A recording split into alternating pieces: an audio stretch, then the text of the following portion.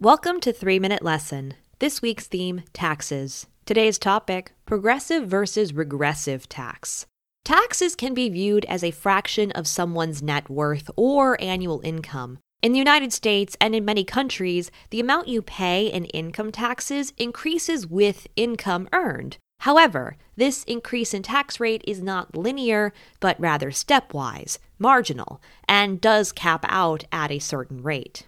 Paying more of a tax burden with increased income is called a progressive tax. The idea is that even if wealthier people are taxed more, they still retain a large quantity of wealth. For example, if you earn $30,000 in the United States last year, you would pay $1,915 in federal income taxes. This is a little over 6% of your income. If you earned $1 million, you would pay $329,839, or just under 33% of your income. This is a progressive tax system as taxes increase, but the wealthier individual will still take home 23 times more annual income than the poorer individual. Progressive tax can also be seen in higher taxes for luxury goods and in tax credits, which are like tax discounts for people with lower incomes or expensive burdens like childcare. Understandably, progressive tax rates are more popular in the modern age of income inequality. Cumbersome tax burdens fall on a minority many degrees wealthier than the average individual.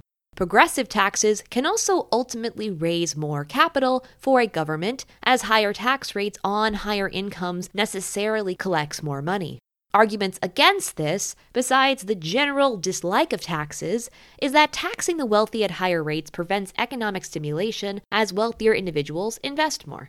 In some countries like Russia, federal income tax is a flat rate of just 13%. This means the wealthy ultimately have less of a tax burden. When taxes disproportionately affect the poor, it is called a regressive tax. Take payroll tax in America, which is a flat 6.2% for the purpose of Social Security, Medicare, and Medicaid. For poorer people or smaller businesses, taking 6.2% of their income can be more devastating than for someone earning far more or for wealthier businesses. Sales tax for basic goods is another example. A poor person buying the same cart of groceries as the rich person pays a greater fraction of their income in sales tax because the denominator here, income, is smaller for the poor person.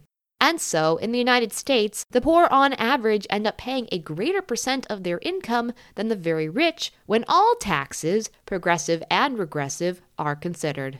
This has been your 3-Minute Lesson. See you tomorrow.